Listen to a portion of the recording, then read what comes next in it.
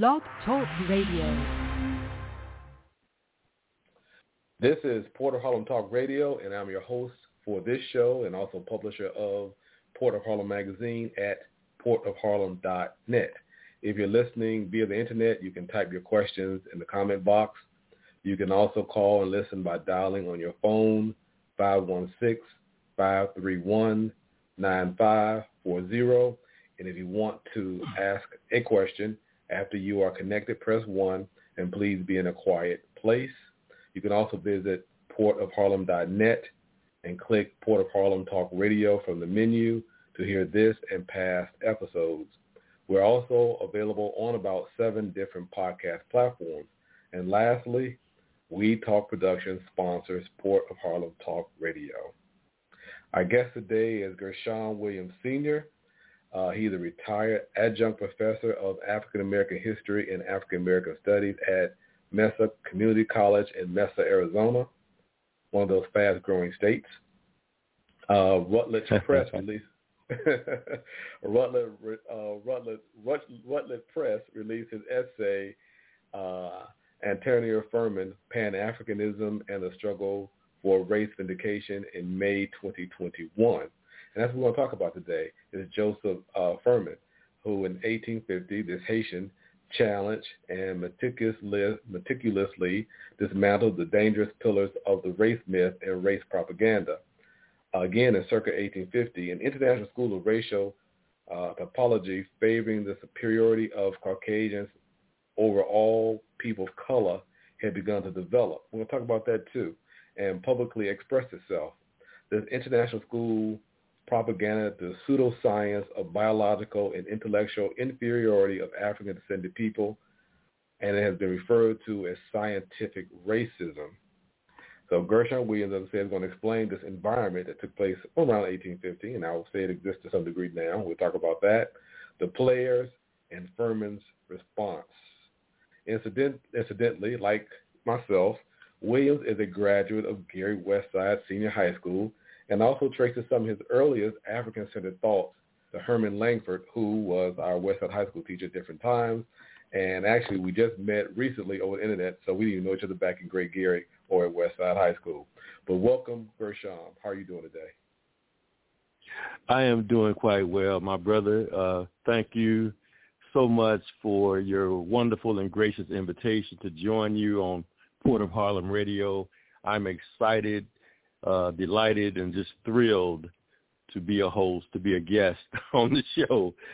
So thank you so much to my Gary Westside High School alumnus. Exactly. Always proud to be a Cougar. Anyway, let's start off with the environment that Joseph Furman worked in. In particular, what European... Go ahead. And I just want to say that before we delve into the mid-19th century, very racial, it was racial hierarchy, the idea that the Western European Caucasian was biologically and intellectually superior to certainly African people, Native Americans, the indigenous people here in the Western Hemisphere, and even women. White women didn't even get the right to vote, so they took a backseat until about 1920. But let me preface our discussion with regarding scientific racism, because a couple of centuries before the advent of pseudoscientific racism in the mid-1850s or so, you had this whole mythology, this curse of Ham, that derives from the book of Genesis in the Old Testament, and they took that evangelists and ministers and preachers with they took that I think it's maybe 3 or 4 verses in Genesis, and I forget exactly what number, but that where Noah, after the great deluge, the flood, one of his sons, he had 3 sons, Shem, Ham, and Japheth, and supposedly Ham witnesses his father's nakedness, and his father awoke from his dream. He was drunk from wine, and he put a curse on his own grandson. Really was Canaan, his grandson, and Ham, and so people who were pro-slavery, who believed and subscribed to the ideology of the enslavement of African people, they used that as a justification and a rationalization until the pseudoscience comes along in the about 1850 or so. And Frederick Douglass gave a commencement speech at Western Reserve College, I think it was 1852 or so, right around there. And he challenged, in this speech, he gave a brilliant and profound challenge and counter-argument to this intellectual madness. And then, of course, Du Bois comes along in the early 20th century, Carter G. Woodson, but Antoine Firmin was living in Haiti and speaking French. And so we weren't privileged to the scholarship because we're an English-speaking nation, and Haiti is basically a French-speaking nation, but right across the other side of the mountain, you have the Dominican Republic, and there are Spanish-speaking nations. So wherever we were, colonized, wherever the enslaver, the colonizer dropped us off in the Caribbean, or wherever we ended up in residence, we spoke that language. So Firmin was obscured and little known to us. He was an unsung scholar, Pan-Africanist, Egyptologist, anthropologist. We call him an Africologist. But he was unknown to us up until 20 years ago, when his work was miraculously discovered in the Smithsonian Library. One copy in French was discovered, then translated. The hardback edition was issued in 2000, and the paperback edition was released in 2002, and that's when I discovered Firmin. Well, I didn't discover him to 2012. So a decade after the paperback is released by, I think it's University of Illinois Press, I discovered Antoine Firmin, and the rest is history, because we want him to become a household name, a household word. We want students and non-students around the world to know who he was a pioneer, a seminal scholar in Pan-African studies. And I don't want to get on a roll and say everything I want to say, because I want to let you ask your questions. But I'll stop with that for right now. Okay, I'm going to go back to my question, but I do want to say that was just a great opening, because I'm just listening with my ears, really perked, because I didn't think that that stories of Ham, which I've heard as well as you have, played a role in these people around 1850. Because again, the story that started in 1850 I had heard of earlier, but I didn't know the details of until you spoke of them a couple of weeks ago when you wrote the story for us. But my question was, this environment in which Firmin lived in the 1850s, these were pseudoscientists of European descent and Europeans, and they were believing that African people were inferior to whites. So what did these scientists proclaim? Who were these scientists, and what did they proclaim? Well, in the United States, in the 1850s, let me just say that a French, highly respected and very influential French scholar, his name was Arthur de Gobineau, and he wrote a book titled The Inequality of the Human Races in 4 volumes between 1853, I think, and 1856. He wasn't alone, but he was a pioneer in that sense. And what happened, his work was translated by some of the Southern intellectuals who were these propagandists, propagizing the idea of white supremacy and black inferiority, like Josiah Clark Knott, and I'm trying to think of what his contemporary was, but they actually used Arthur de Gobineau's Inequality of the Human Races. It was translated in the antebellum South right around 1856, 1857, and that time period is critical because that's when the United States Supreme Court is looking at the Dred Scott decision, the Dred Scott versus Sanford Supreme Court decision in 1857. So the climate around in the antebellum South and across the United States is, of course, one of what we call hegemony and domination and oppression. But these people were seeking to have justification or scholarship, to have it validated that that people of African descent were primitive, were backwards, uncivilized, savage, whatever polite words you want to use. We can use that other N word as well. But any derogatory, pejorative term they could use to define us, they stereotype and stigmatize our people, our ancestors, and it continues to this day. So this was the climate that we're dealing with. Okay, so Gershom, let's get something in particular. Okay, I think the guy from the article you wrote for Port of Harlem, I think the guy was George Robbins Glidden you speaking of. Yeah, there's a few that I can't remember all the names, but let's just take one guy and say in particular, what scientific evidence did he claim he had that black people were inferior? What's an example? Let me just, for a real clear example of what you and I are talking about for your listeners, anyone who viewed the movie Django Unchained saw a supreme example of what they call the science of phrenology. Phrenology was mentioned in the movie, in Quentin Tarantino's movie. And what is that science? That science it's supposed to be a study of the cranial, the brain, the skull, measurements of cranial capacity and intelligence. Okay. And there was another scholar whose name, I should have probably wrote his name down. He wrote two books, Crania Americana and Crania Egyptomania, around this same time in the 1850s.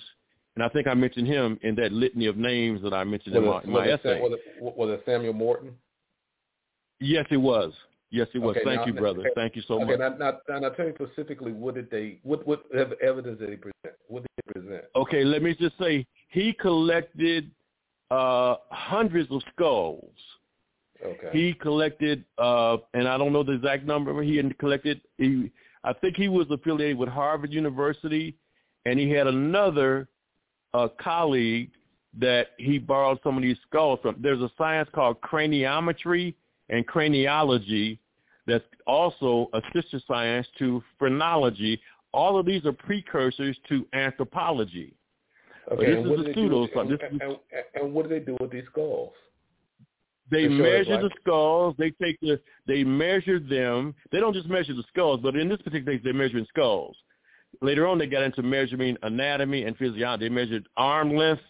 This is how anthropologists can determine a race, what race or ethnicity a person is derived from. There's certain, each so-called ethnic group or cultural group has kind of specific jaw structures. As we know, the African, the anatomical, and what is the other word I wanted to use?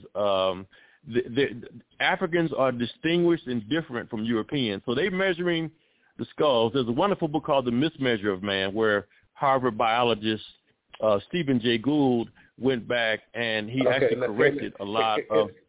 Before we mention another name, another book. So when they looked at the skull, did they say the skulls were bigger, smaller? They were saying in George Glidden, I think, he was trying to prove the Egyptians were white people. By their skulls. He was trying to prove, his bottom line was to prove the Egyptians were Caucasians. Because their skulls were more that the great civilizations now built. Why was it because their skulls more like modern day white people, or what? He distorted his findings to reach, he was looking for certain conclusions, and so he really distorted the findings of the skulls, because at that time, the pro-slavery argument, another way they wanted to rationalize it, was because we have to remember the Napoleon. Let me stop for a second though. But what was it about these skulls that made the black skulls different to prove that white people were superior?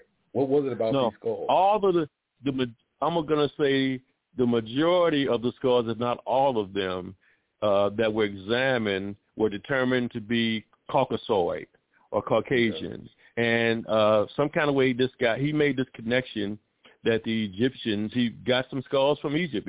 They were able to, this was Harvard University, I think, that he was working through. Okay. And they had a collection. So the whole aim and objective was to, I want to say, create this evidence to prove the Egyptians were non-Africans, that they were Caucasians. And so at that time, the science of Egyptology, if we want to call it that, was coming into prominence. And anything that they could use, archaeological, anthropological evidence to support this thesis that the Egyptians were not African people. And so that was the underlying motive for a lot of these pseudo-scientific experiments, and so also to prove that Africans. So therefore, if the Egyptians weren't black, then that means that the descendants of the Egyptians were white, and the whites are superior because they're related to Egyptians, I suspect. Mm-hmm. Yeah, well, the main thing is they wanted to claim, Europe has been wanting to claim Egypt. When they discovered the Rosetta Stone in 1822, it was deciphered in 1822 by Jean-Francois Champollion, a French linguist, and they were able to read the language and determine how magnificent, how brilliant the Egyptian civilization was. It was grander than anything that was ever produced in Europe by Greece or Rome or Greco-Roman civilization, and they wanted to claim it for themselves. So this is how they go about doing that at an academic level. You know, they have these influential intellect. That's just a part of it, but a big part of the pro-slavery argument, these people were propagandizing this idea that, and Du Bois really spoke, eloquently to this and very powerfully to this argument. He wrote his book, The World in Africa. He has a whole chapter on this, and he just talks about that the Cotton Kingdom, at the height of the Cotton Kingdom and antebellum slavery in the South, was when this idea emerged that they tied our enslavement in to our inferiority and our intellectual inferiority, and that the Egyptians could not have been black. A lot of it centered around the enslavement of our people, and there's a connection between Egypt and slavery. Egypt and slavery. So what I hear you saying is that they tended to put a lot of value on Egypt, and they wanted to debunk that the Egyptians were Africans, and because they weren't Africans and they were white, that white people were born superior because they were related to the Egyptians, and blacks are not. Well, let me say it this way. If the Egyptians were African or black, then that dispels and destroys the whole myth of Ham. The whole mythology of the curse of Ham cannot hold its water if the Egyptians were African, because the whole idea, again, the argument was Africans had never created their own independence. They had never created any great civilization on the continent. And Egypt was taken out of Africa. They knew it was a great civilization. Actually, Nubia, Ethiopia was even greater than Egypt, but these Europeans could not allow, because if we think about it, they're saying that we're cursed and we're inferior, racially inferior, intellectually inferior. But if we created Egyptian civilization, then that debunks the whole argument and the mythology, right? So they had to really try to claim this fact that Egypt was not an African civilization. Okay, that it was either part of the Orient. Yes. So Antonio Fermat, in his book, The Equality of Human Races, has several chapters that address this, because every one of our historians, they have to, before they can actually deal with the history, they have to deal with the stereotypes and the mythology of African history, what we call the pre-colonial story. Joseph Harris has a book called Africans and Their History. The whole first chapter is talking about a tradition of myths and stereotypes before he even deals with African history, the facts. And he has to do battle. Go ahead. Before we get too far into that subject, but let's talk about one other guy you mentioned in the article, Robert Knox, who was from Britain, but he also had a hatred towards the Irish Celts. So it seemed like the hatred wasn't always just limited to black people. Well, yeah, there has been documentation. There has been the whole idea of the even Hitler kind of dealt with some of this. I mean, the Irish were supposedly some of the outcasts in Europe. There was some prejudice, some racial prejudice, and a disdain for if you didn't have there was a line of Europeans, I don't want to say Aryan, but that was a term that was popular. How the British, the English, German ethnic group, and I say the English, the British, the Britons, they were considered superior to all the European groups. Okay, so that you could trace that back. You said the British? The British right. Or the English, yeah, right. They were, and I think there's another European strain that they tie into, and they figured they were superior to all the groups in Europe. So the Irish, which I don't want to really talk a whole lot about with the short amount of time we have, but the Irish were, I've read, where they were even somewhat enslaved and oppressed, not to the extent, I don't think they were dehumanized and considered property, but certainly throughout history and throughout civilization, you have the powerful and the powerless. And you have these, and sometimes Africans had civil wars as well. You have people who have feuds, and things like that. So that's a part of history. Okay, but the big thing is that this guy who was also touting white supremacy also had issues with other people who we now consider white. But what was Furman's response to the evidence that these people supposedly had that black people were inferior? What was his response? Well, that's the whole reason. The whole reason behind him, his whole motivation in writing the equality of the human races. Okay, many people believe, again, this is the primary counter argument to Arthur de Gobineau's treatise in the mid-1850s, because Arthur de Gobineau used the term. And he wrote this in 1885. Right. It's 30 years after de Gobineau publishes The Inequality of the Human Races. And Furman is not only addressing de Gobineau, he's addressing all the pseudoscientists who were popular at that time. But de Gobineau was probably center stage. He might have been the primary target. Furman dismantles all of that madness, all those shenanigans. He takes it, like I said, he step by step, his chapters. As a matter of fact, he uses Haiti. He uses Haitian history, Haitian intellectuals, poets, novelists, writers, artists as supreme examples of their non-inferiority.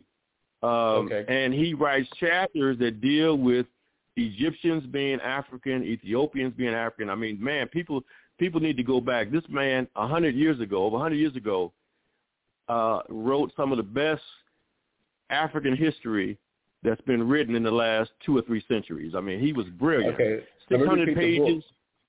Let me repeat the yes, book's name. Please. It's called The Equality of the Human Race. It was done in 1885.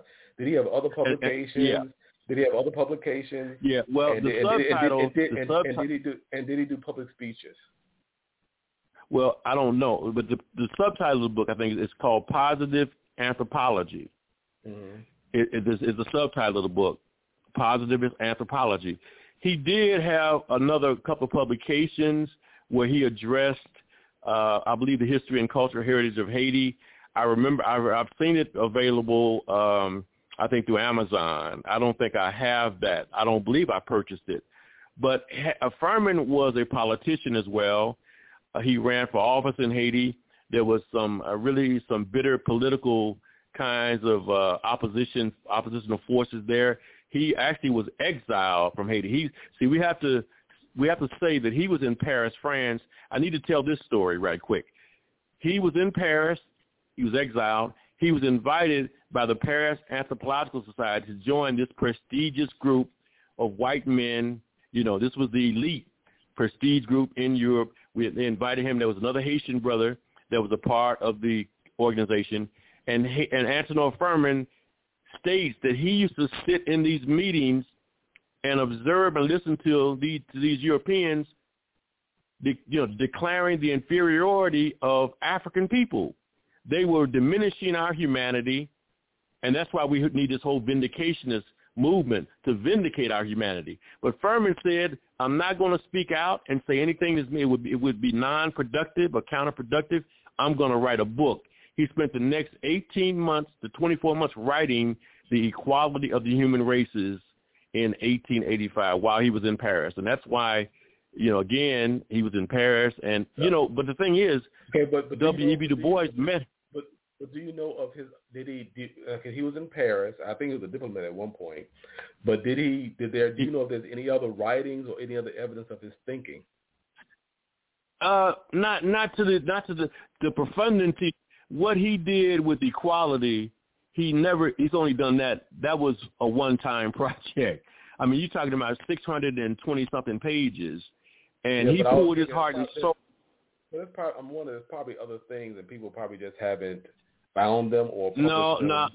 I just mentioned that there was one other publication where he actually documented some historical information about Haiti, maybe some of the political struggles and that kind of thing. Nothing that he wrote matches the magnitude and the comprehension of the equality of the human races.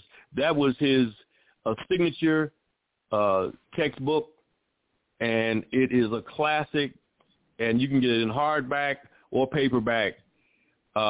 Even his colleagues, I think there was one other Haitian brother that wrote a piece. I don't know if it was book, if it became a book, but he also was addressing this whole idea of inferiority versus superiority of European. Well, considering that the Anglo world, which we are in, just found his works of recent, and with him being the diplomat and the politician, I wouldn't be surprised if there's something else about him, and at some point someone's going to spend money on finding it and publishing it. And I hope that takes place. Well, with all the things that I've read in the last six years, nothing has surfaced. I just mentioned it twice. And the reason I mentioned that too, because recently we just interviewed a guy who's a francophone writer, and I thought it was so amazing how much I don't know and how much we don't know in general about the Franco-African world. Because the French-speaking world, the English-speaking world, it just wasn't our world. It was not something we just taught. Yeah. Now, interestingly enough, a colleague of Cheikh Anta Diop, who is probably from the Senegalese multidisciplinary scholar who passed away in February of 1986. They call him the Pharaoh of African Studies. But his colleague and student, Dr. Théophile Obenga, had written a piece on Fuhrman. He founded a magazine called Ankh in France. And we have his essay. We got permission to translate and republish that piece on Antoine Fuhrman that he had written, because, again, it was in French. So some of the things that maybe divide us and we're fragmented on an intellectual level sometimes is the language. The language is a barrier. Matter of fact, one of the scholars was saying, is Fuhrman obscure because he was Haitian, or is he obscured us because he spoke French and we speak English? Well, I think both of those are correct. We just don't speak French. We have about 60 seconds left.